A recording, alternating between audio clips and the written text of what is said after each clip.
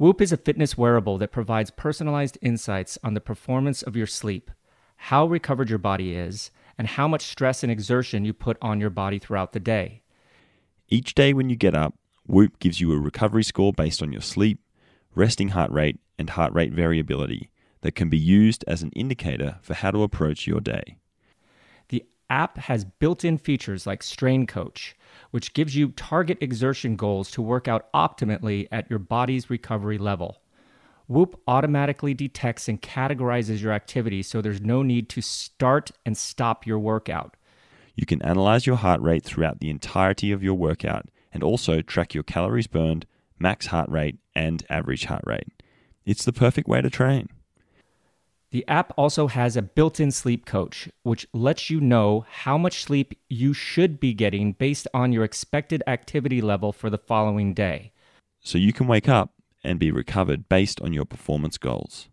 Whoop is offering 15% off with the code VELONEWS at checkout. Go to Whoop, WHOOP.com and enter VELONEWS at the checkout to save 15%. Sleep better, recover faster, and train smarter. Optimize your performance with Whoop today.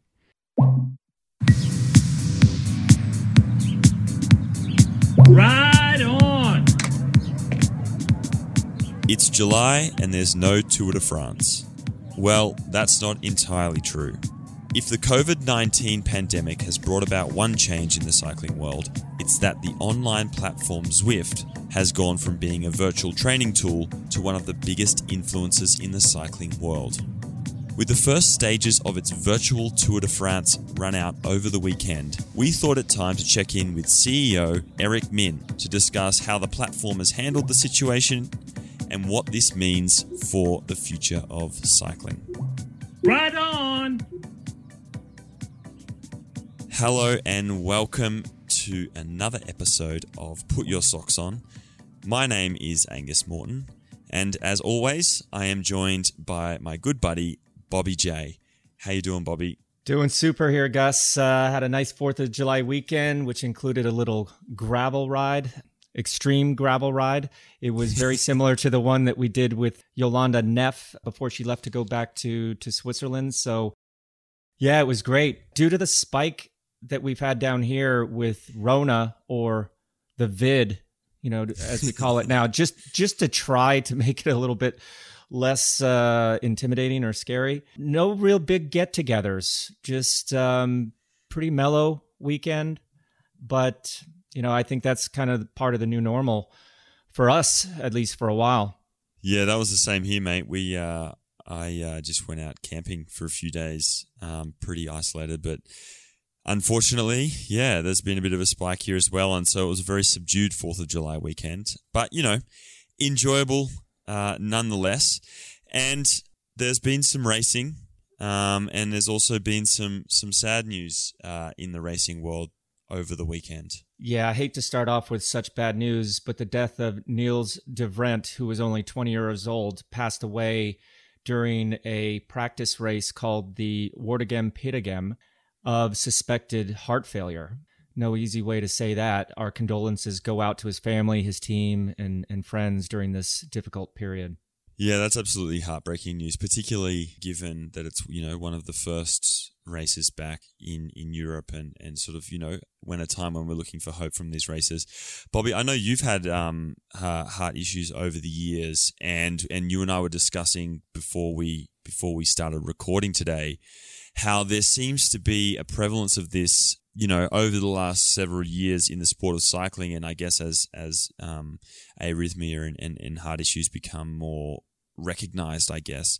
So I think we should perhaps in the next few weeks maybe do a deeper dive on this in one of our episodes and see if we can't kind of shed a little bit of light on the issue at hand, because it seems to be a real one. Oh, it's out there for real. All sorts of AFib, arrhythmia issues. A lot of athletes have them. It's quite common. I just think that there's a disconnect between having it and knowing what to do with it or how to fix it, because a lot of these are quote unquote non-life threatening, but then there are some also some ones that may go undetected that are life threatening. And I agree. I think we need to do an episode on that and maybe provide some information to people that will hopefully help save lives in the future. Absolutely. And another slightly sad news, although there is a light at the end of the tunnel, Nairo Quintana had a brush with disaster whilst out training in Colombia. He was hit by a car. The silver lining is that he came out with no major injuries. I really hope to see him back at his pre-pandemic form, and hopefully this doesn't impede his racing when that kicks off a little later in the year. Yeah, I mean, this is part of the game. All these guys are heading out on the roads to training camps, getting ready. There's a lot of pressure to prepare for the condensed season of intense racing. So let's just hope that everyone's safe out there going forward. Another big thing is, at least here in America and probably in Australia as well, Colombia, flight restrictions. While many of the Americans have been able to make it back to the European training bases, Ian Garrison was not allowed to board his flight in Atlanta and is now kind of stuck in limbo for the moment. I mean, this kid is 20 years old, right? He's just learning the sport, probably got over there and they told him, hey, you need to get a visa or residency card. And then the government shuts down. And then the COVID pandemic hits. Like, there's so many things that probably got in the way of his workflow to get this done. But let's just hope that he and others that are maybe in similar situations can find a solution to this quickly and get back over to Europe to start racing. It's a positive news, Bobby, and it's July, the Tour de France. Yeah, the big news of the week is definitely the virtual Tour de France kicking off. This was not only racing for the professional men and women, but also gave the public an opportunity to do the Étape du Tour, which is on the same course. And during the real tour, they always pick out one stage and allow people to kind of go up and feel what it feels like, you know, what the professional riders have to deal with. So the pros raced on 2 different courses over the weekend. They'll continue to do that for the next 2 weeks. And the Étape du Tour people will be able to ride those same courses. So I think that we'll get into that a lot more in detail later in the show with our special guest. Yeah, so the first stage for the women was won by April Tassi with a perfectly timed sprint.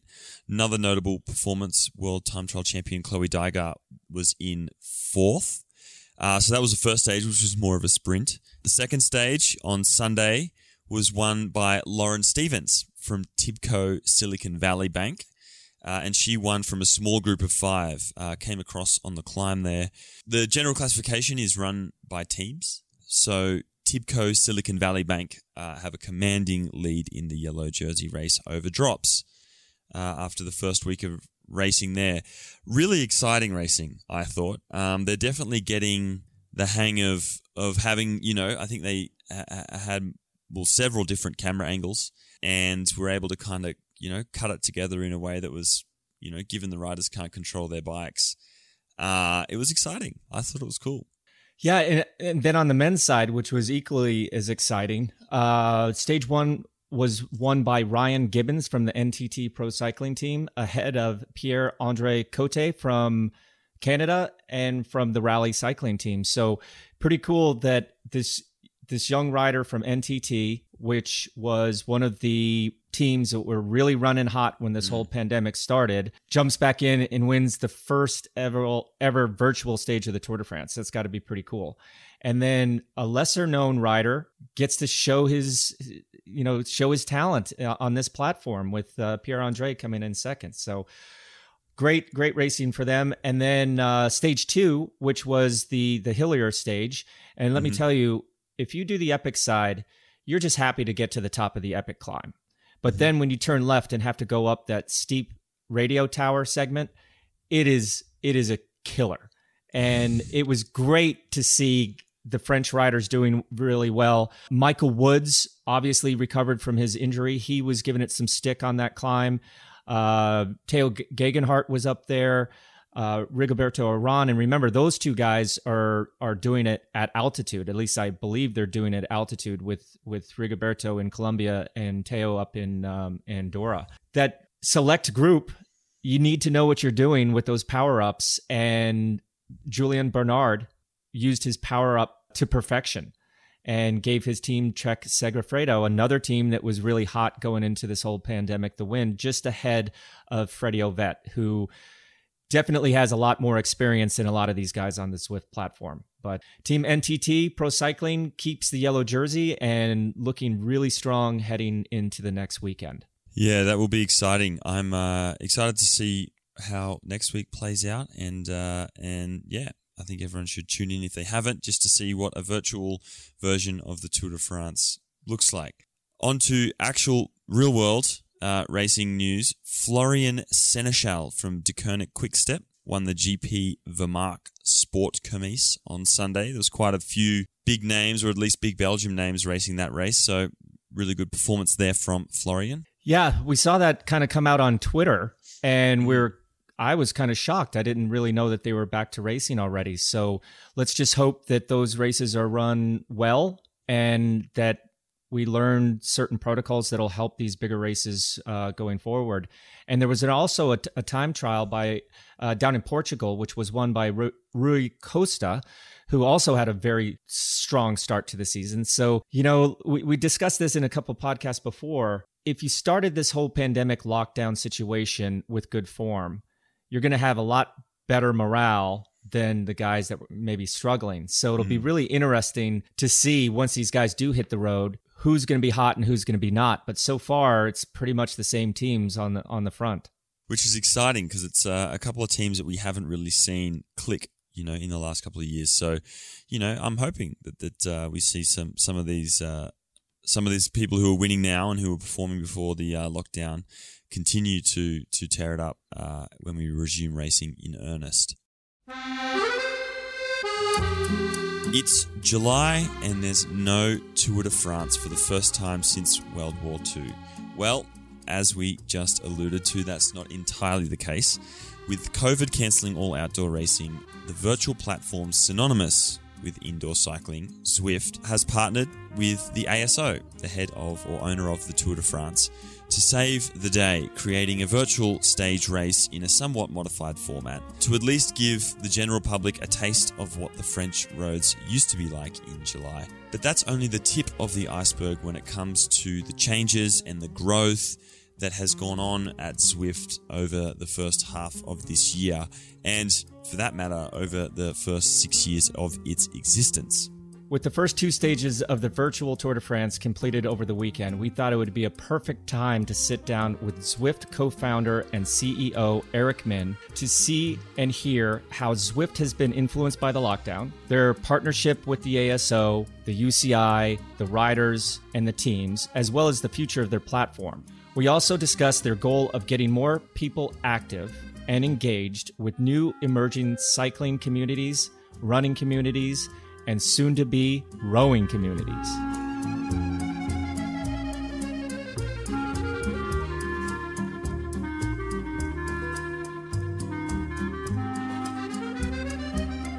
I have to say, nailing down our next guest has been a very difficult task. He's a very, very busy man these days. But finally, welcome to Fizzo, CEO and co-founder of Zwift, Eric Min. Thanks, Bobby. Sorry that it's been difficult. It's been crazy times during this pandemic period for us. Oh, absolutely. I totally understand. But there's just so much to talk about. We could go on for hours. But yeah, it's pretty interesting. Back in the 90s, I used to have a pair of rollerblades, and I called it rollerblading, and everybody called it rollerblading.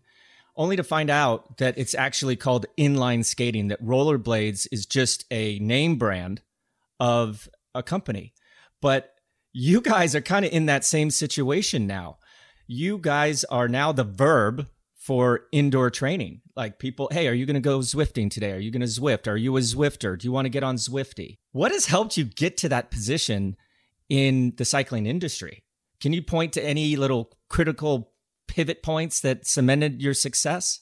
Well, I think it probably starts with the name. And that name was carefully selected. And, when you come up with a name for a company, because before we started this company, we set it up as Unreal Sports. And it competed with Unreal Engine, which is a gaming engine that Epic owns. So we said, okay, we probably should go and rebrand. And so we went through an exercise and came up with a synthetic name that kind of represented the future of the brand that we wanted to create. Of course, when you need to, is the URL available, right? Does anyone have the trademark to this? We went through this whole process, and I think we really nailed it with the branding of Zwift. And it went through a couple of iterations. I don't know if you remember the original logo. It was very symmetrical, Z. And we thought we needed to freshen that up and made it a little bit fatter. And you wouldn't believe the outcry from the community when we changed the logo. But then after 2 weeks, everyone got used to it and actually loved it. And then you look at the old logo, and it's not that interesting anymore. But like branding, logo, these are all things that are super important. And then from there, you just keep investing in the brand. And then, I think through all the content that we've created and invested in, Zwifting is now become part of our language, at least within the cycling culture, which is pretty cool to see. It is somewhat unique. Yeah, we're pretty happy about that. So what was the time frame that you're talking about there? Because we met each other in 2014 when I was up in London for David Miller's retirement party. But like, when did you start thinking about the URL, the name? How much earlier? So it was January of 2014. We set up shop. March of 2014, we set up the company. It was still called Unreal Sports. And when we launched, so it was over the summer of 2014, we came up with Zwift. And then, of course, we launched in September of 2014, just a month before we connected in London. So that was the beginning of, the building of this brand. I mean, that was the early days. So that was the first time most people learned about Zwift, was September 2014. Yeah, so it's been, nearly 6 years, and it takes a while to build that brand and that awareness. But I think we've done an okay job of just protecting that brand and investing in the brand. The brand has, at least my marketing guys are telling me it has a lot of value. I can imagine. Yeah, I definitely remember back in the early days, there was just one course, and I think it was the hilly loop in one direction. And then it was a game changer when you guys were able to flip it around and do it the other way. But so much happened so quickly at that period. And there was some early believers in the system. There was some naysayers in the system. But like, what were some of those pivotal things that happened, maybe from the organic level, that allowed you guys to get that kind of momentum going? Because, when there were just bots on the system and just a couple hundred people, it was like, where's this going? But like, I saw the potential in it. You obviously saw the potential in it. But what were those stepping stones to getting to where you are today? Yeah, I remember when we had the 5 kilometer track or 3 mile track around the original Jarvis Island. And it was just, when you go towards the hill, we had some snow. It was nice, beautiful visuals, but there was nothing there other than just the track. So I remember speaking to my co-founder, John Mayfield, say, look, cyclists like to chase carrots. We have to have jerseys on offer all the time. So let's create 3 segments, one for the fastest sprinter, another one for the fastest climber, and another one for the fastest lap. 3 jerseys on offer, and let people chase it 24/7. And you can only have it for like 1 hour. After you've won it, it starts all over again. That was the game changer, because then people, you can imagine the people who are Strava users and understand the concept of leaderboards, and then the competition started, and everyone would show up trying to catch, one or more of these jerseys. And then we opened it up to QOM, right, for the women's peloton. That was the beginning of the gamification. And then we said, why don't we add some power-ups? What if we gave superpowers for 10 seconds or 5 seconds of different kinds? And remember, one of them was called the burrito. And the burrito was a power-up that allowed you not to be draftable.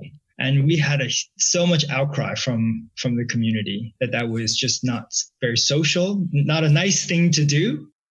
And so we said, you know what? Okay, if you guys are complaining that much, we're going to get rid of it. And it literally took 6 years for us to bring it back, because now the community is comfortable with the idea of a burrito power up. Now we've got the invisible power up, right? The cloak, I guess is what it's called, and others that we want to create. So it's been a fascinating journey of creating a gamified experience, even virtually, when you're dealing with an audience that is such traditionalists. Right. So we've taken baby steps, but now I think if you took away all the gamification in the game, it would just be boring. And it's taken us 6 years to get to a point like of course we would have gamification and these special power-ups.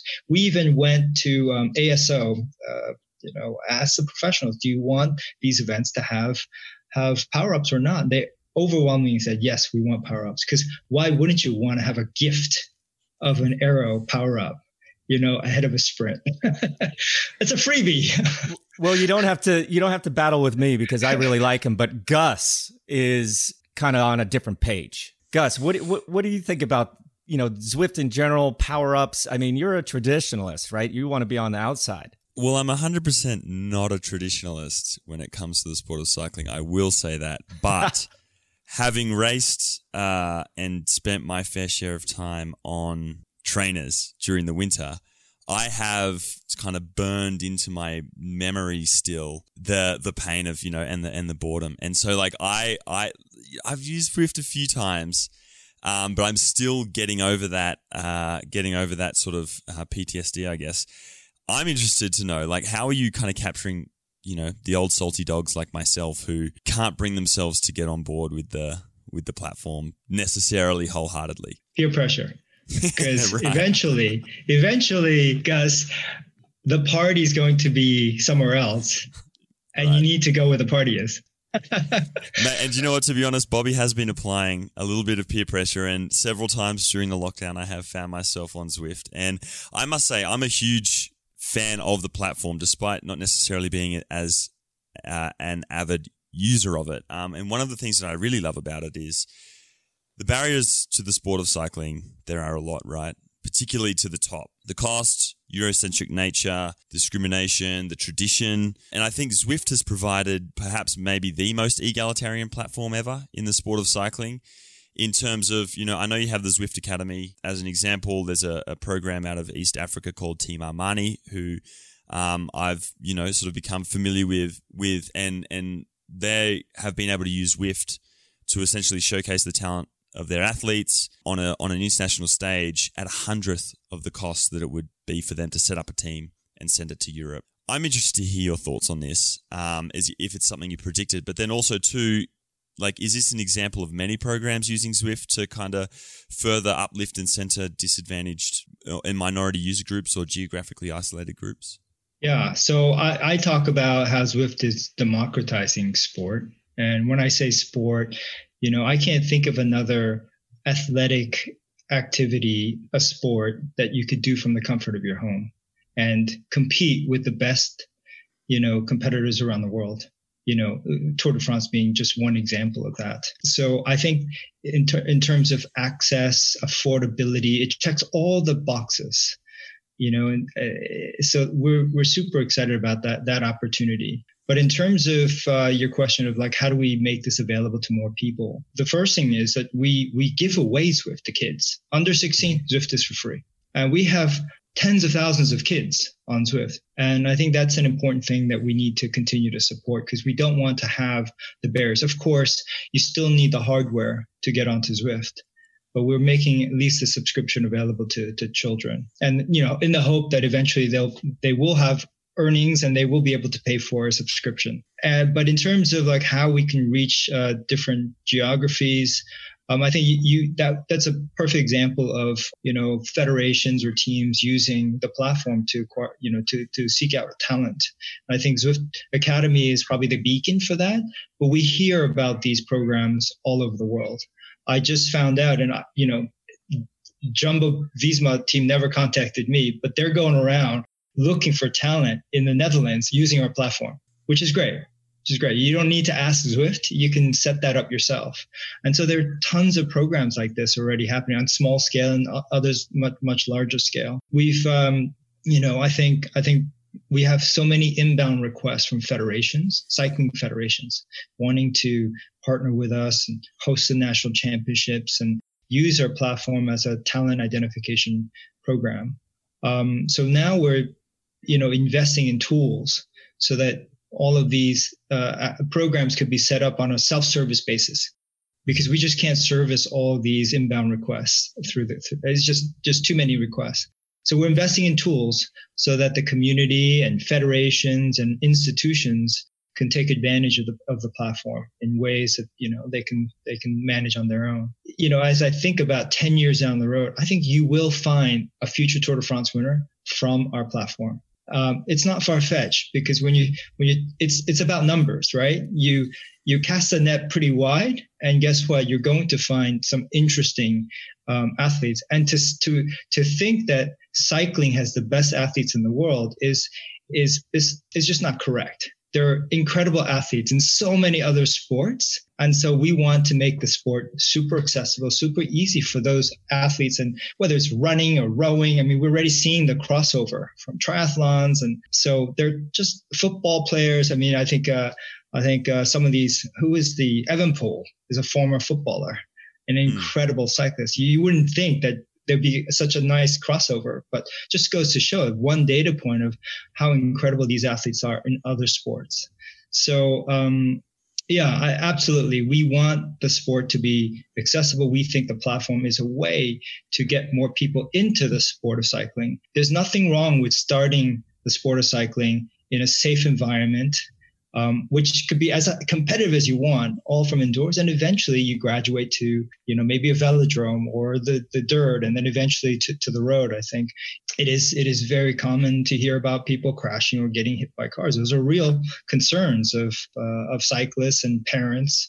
So I think if we create more opportunities for people to get that dose of cycling, even if it's indoors, I think it's good for the sport.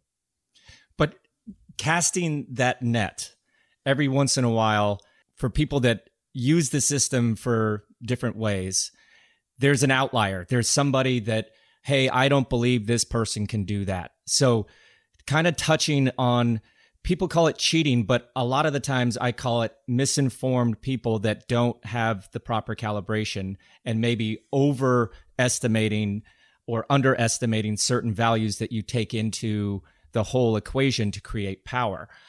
What, for those people out there that are behind their screen, going for those Easter eggs that you mentioned, putting in the game, that jersey, that best lap time, beating your friend, there's always that person that's like, oh no, you only beat me because of this or that. But what are the safeguards that people can start to believe in? Because when I'm on Zwift, I just use it for what I need it for, which is trying to get a little bit of fitness in a time crunch situation when the weather is bad. I'm not really too concerned, but I was an ex-pro, so I don't really need to be competitive. But there's people that are uber competitive to get those little Easter eggs that you put in the game. What can be done to give them a little bit more confidence, I guess? And what are the steps that everyone should take to make sure that they're on the up and up? There are many people who are, the top dogs of their local community. And then when you get on Zwift and you realize you're no longer the top dog, then everyone must be cheating. It turns out they're incredible athletes from all parts of the world.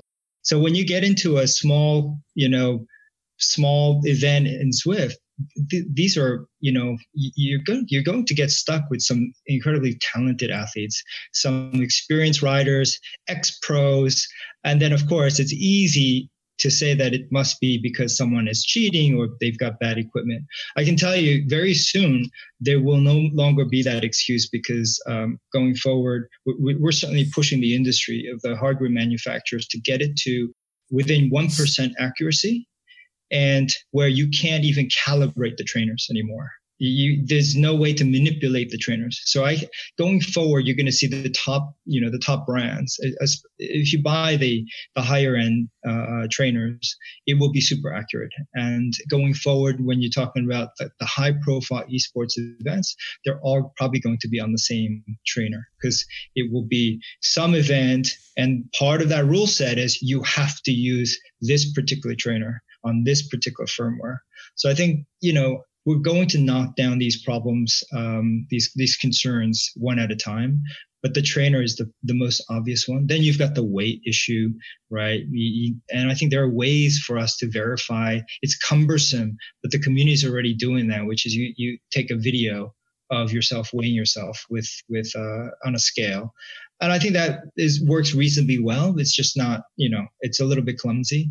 And then what's really left? There's the traditional anti-doping controls that you have to do, right? Well, leave that to the federations to worry about. And then I think we're getting there. We're getting pretty far in terms of there's also mechanical doping, but even that, we've got algorithms that we know we can build algorithms to catch, what is humanly possible and what's not, and can tell, unless you've got a simulator that can really simulate a human being, you'll be able to even catch someone who's got a mechanical, device enhancing the performance. I think we'll get there. It's just not going to happen overnight. But the most important thing, I think, is, having the professionals compete with one another is helping to just gain general acceptance that this is a platform that can showcase even the most competitive riders. But we have some ways to go. Absolutely. It's not going to happen overnight. And guess what? If you want this to be accessible to the masses where $300 trainers going to work, you're going to have to relax some of these rules. And this is on us to create classifications. It might be by trainer category and the level of accuracy. And some people might not care. They're just doing it for the workout. But if you do care about competition, maybe should be certain elite events and much harder, stricter requirements around verification. And I guess that sort of, you mentioned there about the actual traditional doping, right? That you're leaving the anti-doping, you're leaving that to the anti-doping agencies, to the federation. That I know you and the UCI kind of came together in at the end of 2019. I'm interested to hear why you felt the need to bring your platform in line with that governance. Is it for the anti-doping, or is there a bigger plan to integrate, more closely with the World Tour? Or I'm interested to hear the plan there. Two reasons. One is for us to further Zwift as a sport.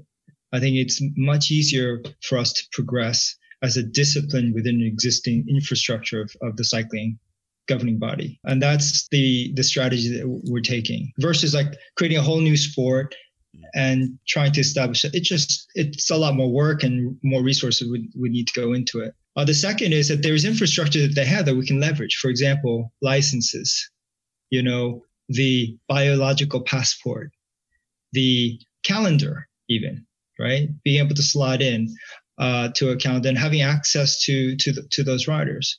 Leveraging the federations and the distribution that brings to Zwift as a business. I think, and guess what? Those are potential customers as well. So for many reasons, it just makes sense for us to align there. But I think David Lepartien coincidentally happens to chair and David Lepartien is the current president of the UCI. He chairs the esports committee for the Olympic movement. It's just by coincidence. And so, of course, he's taking this on personally to try to move this forward. And I think Zwift represents, that kind of activity that bridges the gap between the super traditional, organization like the IOC and, what we're seeing in the League of Legends or the Fortnites and the traditional video game esports arena, right? Where there's a lot of commercial pressure to bring those games into the Olympic movement. And I suspect, I can't speak for, the IOC, but they're probably grappling with this. It's just in some ways at odds with traditional, sports. And so I think we could potentially be that bridge, because what we are bringing, yes, we're a video game platform, we're a video game, it's an MMO, but our athletes are the same athletes participating in the traditional sports. So I think we could be that bridge. And it's been quoted by Thomas Bach. He tweeted that Zwift is the kind of esports that belongs in the Olympic movement. And for him to say that is a big, I think, vote of confidence in what we're doing. But what we're absolutely trying to use sport as a way of getting more people to be active. The way people watch Wimbledon and want to play tennis, or people watch US Open, want to play tennis. We want to do the same thing. Watch the best players, compete on Zwift. And then we want to inspire you to get on Zwift and be active. So we're kind of using the sports strategy to get more people engaged with our service, because ultimately our mission as a business and as a company is to just get people to get moving, right? To get them inspired with sports and gamification to integrate fitness into their lives. And that's ultimately what we're about. We just have chosen this content strategy to do that. But Zwift was going places at warp speed before the whole COVID-19 pandemic hit, which instantly drove masses of new people indoors. And I'm interested, how did you guys deal with that sudden influx of, I would say, thousands, 10,000s, 100,000s of new users? What were the challenges that you had to overcome as far as, I don't know, server speed or data collection? Wow. Well, if you remember the early days of Zwift, our servers struggled to keep, a few thousand people up and running. And we made a big investment over the last 2 years to solve all those problems, so that our infrastructure is always 1 year ahead of our max capacity. So we're already set up to deal with capacity for next winter. So thank God that was already in place. So when middle of March, when COVID really hit and there was a lockdown and starting in Italy and then Spain and France, we saw just incredible influx, like probably other online fitness businesses. And so our infrastructure was able to handle that, thank God. And it's usually when we start to wind down, take a little breather and get ready for the next season. We didn't have any of that because we didn't peak till, I want to say we peaked in May, April, at the end of April. So the team's been driving pretty hard to keep just the lights on, and so we did. It was really interesting. This is worth sharing. The people who were coming on board during March and April were not the hardcore cyclists.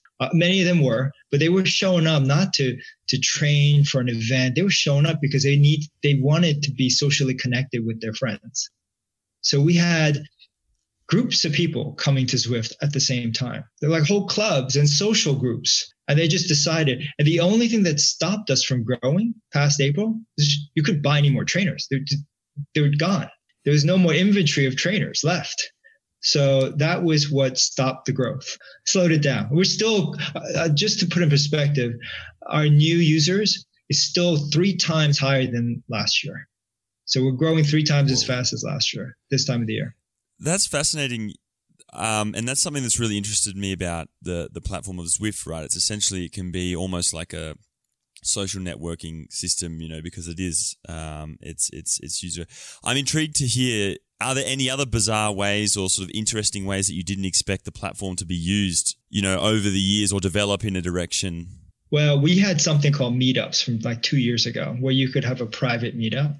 When COVID hit, it was 8 times the usage compared to the peak in January, this past January. So that's just further evidence that we are a social network. People were showing up to connect with one another. And so we started to deprioritize some of the bigger projects, and we invested in some of the smaller features and meetups, including, well, let's not limit it to 50, let's limit it to 100 riders. Let's add more social capabilities so you can do a meetup and stay with your friends, right? Even though you're putting out different efforts. I think it's scheduled probably for this month, but we're going to have results, which means that you can have a private meetup with up to 100 people. And guess what? You can turn that into a race because you're going to get results. And we can take that meetup concept further and further so that you can have these personal activities on the platform. So that was one area of that really changed for us. In terms of, if we look at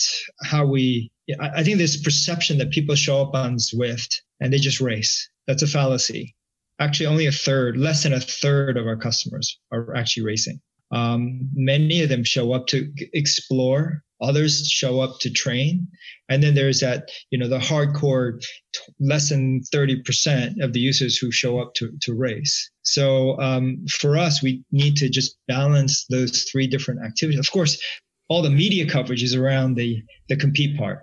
That's what, that's what people care about. That's what the media cares about.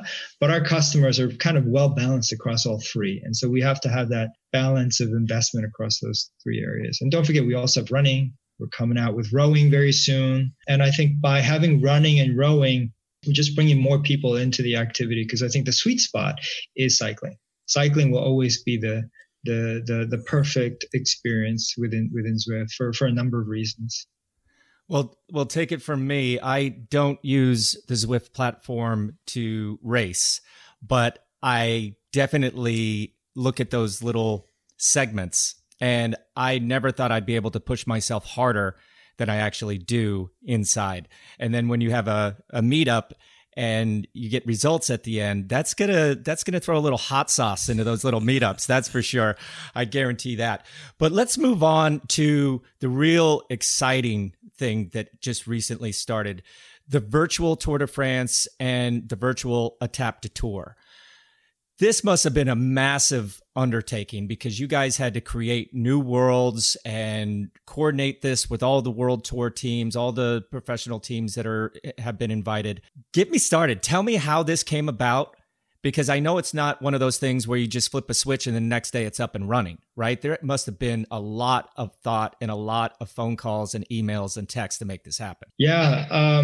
So when COVID hit, we said, okay, we need to do something for charity. We need to raise money for charity. So we said, let's do something called Tour for All. It was never planned.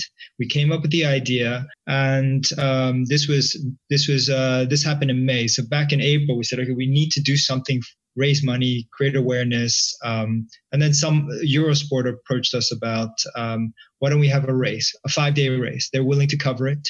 And so we invited professional teams, men and women. We're big on gender parity. Same courses, same distance, and put on a show for 5 days. And we do this in the spirit of raising money. And it was really an opportunity for us to find out if people would tune in to watch. Are we a broadcast proposition for consumers, right? Because that would be great if that were the case. So 5 days during that week, I got a call from ASO about I think they found confidence that this could be a viewing experience for their fan base. So we hatched the idea in May to do something in July. Really not very much, like 6 weeks of prep. So we furiously came up with the idea, and we scoped it. We didn't have very much time, so we had to work with the resources that we had. We dropped everything and said, we're going to pull this together for July. We'll do, instead of 21 stages, we'll do 6 stages over 3 weekends. And let's use this as an opportunity to celebrate the tour. Let's not miss a July, because the last time the tour missed July was in during World War II. So I think there was a real push to keep the tour alive, even if it was virtually, and celebrate and raise money for charity. So that was the whole idea. ASO,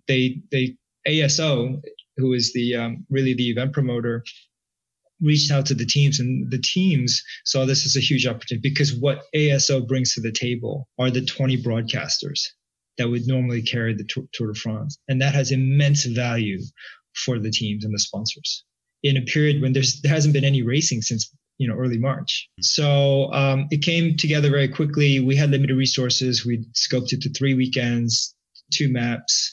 And we managed to secure nearly, I think it was 39 teams in the end, 23 teams on the men's side. And we got all of the World Tour teams, plus some Pro Conti teams. The only 2 teams that did not take part, Movistar and UAE. But otherwise, we have everyone else, which is amazing. And on the women's side, we have 16 teams, all of the top teams except for a couple. I think Mitchelton Scott women's team couldn't make it happen, partly because most of them in Australia. It's very difficult. I mean, these races happen during European afternoons. So this past weekend, we we got through the first weekend, and I think, I don't know, my personal view is that we have an experience that felt like bike racing to me. Even though what I was seeing were avatars, it was exciting bike racing, breakaways, chase, sprints, all of the typical, elements of what bike racing is so good at producing. And it's all like packed into a 1 hour show, right? I don't think I can handle more than 1 hour of bike racing viewing, right? And so, again, I think it was a proof point this weekend, and we've got 2 more weekends, and, there's a lot of work that we need to do to tweak things. I mean, remember that we are the ones providing clean feeds to all the broadcasters. And then the broadcaster take that feeds, put graphics over it. You can take the global feed by ASO and their production company, or you can overlay your own graphics on top of that. So we have a team producing, 6 to 8 cameras and just making sure all this happens seamlessly. So we passed the biggest test, and I think you're going to see more exciting races coming in the next 2 weekends. But I think, look, my view is that if this works and there's interest from the fans, there's interest from the riders, interest from sponsors, and the owner of the Tour de France, why wouldn't we want to do more of this? Is there a plan to become more integrated into the traditional season and have guys like Geraint Thomas and, the top level best bike riders in the world racing concurrently during their regular season post-COVID? I think it's going to be driven by, what do the sponsors want? What do the teams want? It's got to be led commercially. Like if it all makes sense commercially, why wouldn't you do it? I think the riders are really engaged. If you look at the winners from this past weekend, they felt like they win. A win is a win. I don't care where it is, because it's about who you're competing with, right? And so they beat legitimate riders. To them, it's just as valuable. And particularly on the women's side, women's peloton, which haven't seen the Tour de France since 1984. It's been 36 years. So this is huge. They're getting more coverage from the virtual Tour de France than any race ever. This is their moment. This is their big moment, really. And Mitchelton Scott told me back for the Tour for All, the coverage that we were producing on Eurosport, they were getting more coverage from that than from Paris-Nice. I was definitely one of those people. I couldn't do it on Saturday, but I watched yesterday, Sunday, the second stage, and I have to say it was exciting. And I had a few friends on text messages, and I'm saying, "Are you guys watching this?" We actually even postponed our outdoor ride to watch both the women, the final of the women's and the men's race. And for me, okay, we've always talked about how do we make cycling more interesting? Do we really want to watch 6 hours of these guys just rolling along, or do we just kind of want to get down to brass tacks? And the women's race was about 45 minutes. The men's race was about 41. And like you just mentioned, that was kind of enough for me. Like I saw what I wanted to see. And the way that you gave the riders their own jersey and a bib number, instead of saying, "Hey, who's that?" you could actually, from the camera angles, see the person. So you were much more involved. And then the announcers did a fantastic job, because that's the hard thing when you're, on Zwift yourself, doing it. You don't know really what's going on, but they're adding a certain sense of excitement. And afterwards, one of my friends that is probably the hardest guy to get kind of involved with it, because he's such a traditionalist, and that's George Hincapie. He's like, "Man, I use Zwift, but at the same time, like, that doesn't make a bike racer. Like, you got to know how to handle your bike. You got to know how to fuel correctly, et cetera, et cetera." I'm like, "Yeah, but this is all we've got right now." And he even admitted to me when we went riding after the race was over, "Hey, that was pretty good. That was pretty exciting." So you're making some inroads. You're making some progress, Eric. That's for sure. And to me, watching the races and the gamification, like you said, that's part of it.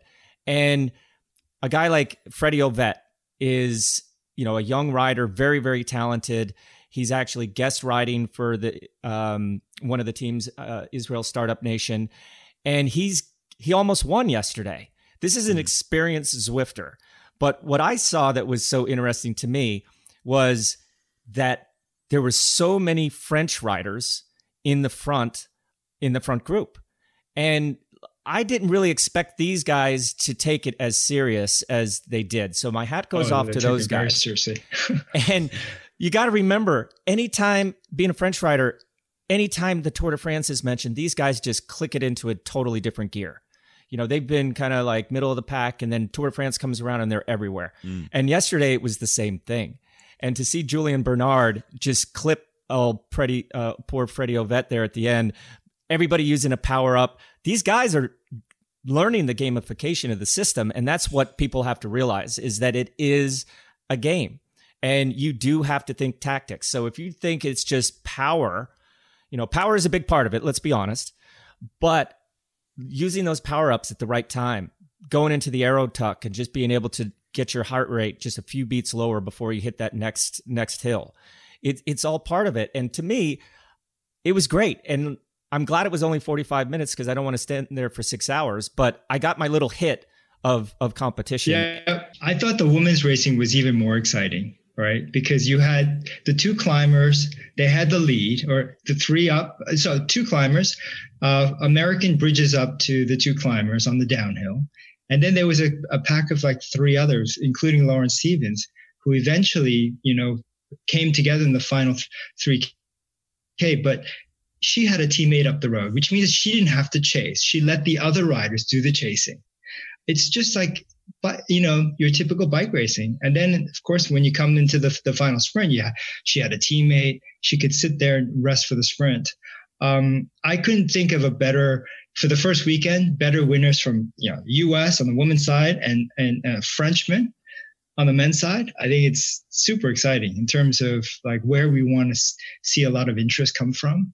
So it was just a fabulous weekend of racing. And I do think the riders are taking this very, very seriously. You saw G was putting out some pretty big effort. And unfortunately he didn't make the final split, but he put out some incredible numbers. I was just wondering, like, how he's at the front and he's dropping Mathieu van der Poel at the back. And, you know, and I'm just thinking, is G putting out that much more power than Mathieu van der Poel? Because the weight difference is only like 3 kilograms between those two. But yeah, Thomas Geraint was putting out more watts. And so that's the other thing about Zwift, is like just having access to all that telemetry is super exciting. And this is where the parallels with traditional esports and Zwift is fascinating, because we are all playing the same game. We understand the effort that goes into producing that kind of, you know, performance. And you have just this incredible, you know, incredible respect for these riders, especially the women. Those numbers that they are producing is just out of this world. So yeah, I think it's meant to inspire people like me who, you know, understand and respect that and want me to do more of this. So yeah, this is all content at the end of the day for us. It's sport content and inspiration for the rest of us. So outside of the racing, you also had the Tap to Tour social ride, which definitely, knowing fellow Zwifters, they would turn into a race as well. How'd that go? Yeah, I was just looking at the numbers. We had about 80, almost 90,000 signups this weekend. Yeah, so it's, you know, this is what you could do virtually. Whereas like if you were to do Le Tap to Tour in France, it's like it caps at 15,000. That's just the first weekend. So we have 2 more weekends to go. It's great. I think when you just ride around Zwift, that's one thing. It's great. But then when you turn that into a moment, turn it into an event, when you bring in the branding, and there's a lot of promotion that goes with it, and then there is a brand that's associated with it, it's special, right? And this is what we're trying to create virtually, and I think it's been very successful. This morning, and we have the start of what we're calling the discovery rides for stages 1 and 2. And about 700 people, 600 or 700 people showed up in my group, and we get to ride the same course as the pros. And so that connection between the professionals and the community is super important. Like we would never do something unless there was something for the community. And it's not just the viewing, it's got to be participation. That's where you can create the engagement. It's been successful so far. I think you're going to see bigger numbers over the next 2 weekends and during the week as well. Eric, let's look to the future now. Before we wrap this up, what are the challenges facing Zwift? And what are some of the, I guess, exciting developments that we can expect, or some areas that you're wanting to push into in the future? Well, I think we're going to push in both directions. We're going to keep pushing on the sporting side, but we'll also start pushing down to a broader market. So those who might be a tennis player, we want them to evaluate Zwift. We want them to consider Zwift. Or if you're a skier, anyone who are into sports of some kind, I think Zwift should be that experience for you. And then keep pushing on the sporting side. I think there are huge opportunities around creating esports leagues. I think there's still more work to be done. Rowing is coming out in a few weeks, and I think that's another interesting. The crossover between rowing and cycling is pretty strong, because rowing is very much about the legs. Yes, there's upper body as well, but if you're a good rower, out of the gate, you're going to be an incredibly strong and talented cyclist. Cameron Worth is just one example of that. Incredible athlete, ex-Olympic rower, right? So I think we just continue to do more of what we have been doing, but to broaden the appeal to get more people onto Zwift, and then just keep pushing on the sporting side. And I wouldn't be surprised if we're integrated into the UCI calendar in the future. If it doesn't happen next year, it will happen not very soon afterwards. The World Championships is still out there, so we'll see. There'll be some big announcements about that. And like I said earlier, if the Tour de France, which is the highest level for cycling, we can successfully virtualize that, I mean, really, there's no end to what we can do, because if you think of the string of events that are out there, right? All the different bike races, all the new bike races that we can potentially create. So think of Zwift as a platform where you on a self-service basis, sometime in the future, an event promoter could decide to use our platform to host virtual races versus real races. Because guess what? It's getting harder and harder to secure those permits. It's getting more and more expensive to, create safety, a safe environment for those races. And so again, let's make it more accessible, more affordable for everyone. Well, Eric, it's been a pretty cool 6 years watching the way that Zwift has evolved, and looking forward to the next 6 years for sure. Thank you so much for your time. We really appreciate you having you on the show.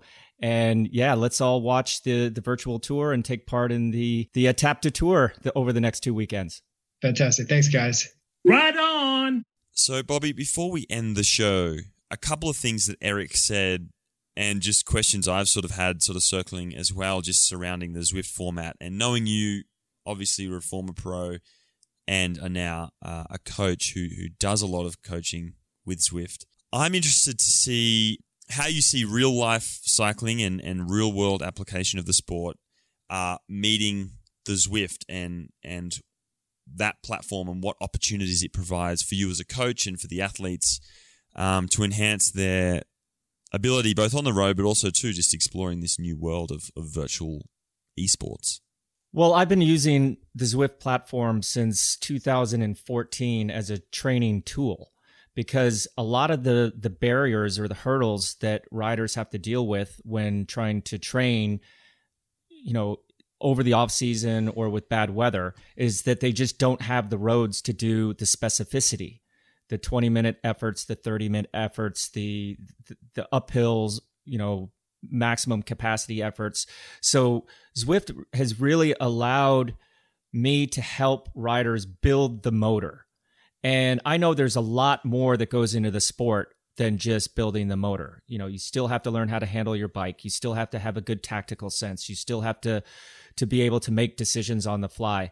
But this really takes out a lot of the excuses of, hey, it was raining outside or it was too cold outside. I don't have that sort of climb. I don't have that segment. And now riders are able to do the work. And building the car, the motor is a very important piece. But then getting out on the road, that's like putting on a really nice pair of wheels or a new paint job onto that car. And it all comes together, but you have to do the work. And especially with a lot of people with time-crunched agendas, they don't have time to ride an hour out to a climb, do the climb a couple times, and ride an hour back. But with Zwift, you can basically create the perfect road in a very safe environment. And really, it takes you, 2 to 3 minutes to chuck on your cycling kit and your cycling shoes and get the computer up and running, and then you're off. And that time is so well spent, and it's that specificity can just be nailed. Obviously, it's not outdoors. Obviously, you're not fighting gravity, you're not fighting wind resistance, but with the addition of the kicker climb, which actually raises and lowers with the undulation in the road in Zwift, it makes it a lot more enjoyable. So for me and for the people that I work with, the clients and friends, Zwift is definitely a part of how you're going to train for the outdoors. I don't think it'll ever replace outdoor riding, just because the spirit of, the feeling of the wind blowing through your hair and accelerating over the top of the climb and bombing down the descent, that's something that can't yet be replicated. Who knows what Zwift has in mind in the future. But I think it's a fantastic tool. I've used it myself just to get a little bit more fit, and it has made a difference. One more question I have, and it goes back to our conversation with Eric, and that is the ability of Zwift to essentially showcase riders who might not have had a platform beforehand or might not have the resources to get to a race. And then you mentioned Freddie Ovett, right? A very experienced Zwift racer, and he had, finished second on a stage of the Tour de France yesterday. I'm interested to hear your thoughts on using Zwift as a talent ID. You mentioned it then, right? This is the motor. There's still the rest of the car to build, to use that analogy. Do you think that's a good idea, or do you think there's a place for that, or what are the issues you see that can come from just identifying riders on Zwift? Oh, I definitely think it's a huge part of talent ID, because you can't get to all these locations where riders are, especially with the travel restrictions that there are now. But if you can get an idea of the size of the rider's motor, that kind of narrows your search down to the people that you really want to concentrate on. So it also gives, instead of sending out a resume or an email, which may get lost in the mail, may get lost in the inbox, you can actually send them your power file from a Zwift event. And that's going to raise some eyebrows. And I know that teams are using it already. But yes, that's not the whole enchilada. There's a lot more ingredients that goes into making a good bike racer, but it's a good start, and it's something that we've never had before. So I'm totally for it. I think the Zwift Academy has been fantastic. There's a lot of other platforms that are using, online racing or riding testing as a way of defining what rider they want to look at. And in this day and age, with all the technology we have around us, why not? It's a great platform. Okay, everyone, that's it. That's all we have time for this week. I hope you enjoyed this very informative episode with Eric Min. And thank you again, Eric, for joining us. Remember, you can always find our past episodes as well as a ton of other fantastic cycling journalism over at velonews.com. We're on Apple Podcasts, SoundCloud, Spotify. Just search for Put Your Socks On or Physo, Pyso. Please continue to show your support by subscribing, and please spread the word by telling your friends. This episode was produced by Bobby J and myself, edited by Eddie Rogers. You can get in contact with us on social media at ThatIsGus and at bobby.julik on Instagram. So just reach out to either of us there with suggestions, feedback, or just say hello. Bobby, it's always a pleasure sitting with you and discussing the events that confront the sport of cycling. Thank you for listening. Until next week, I'm Angus Morton. And I'm Bobby Julich. Remember to stay safe, stay sane, stay calm, and don't forget to put your socks on. Nice.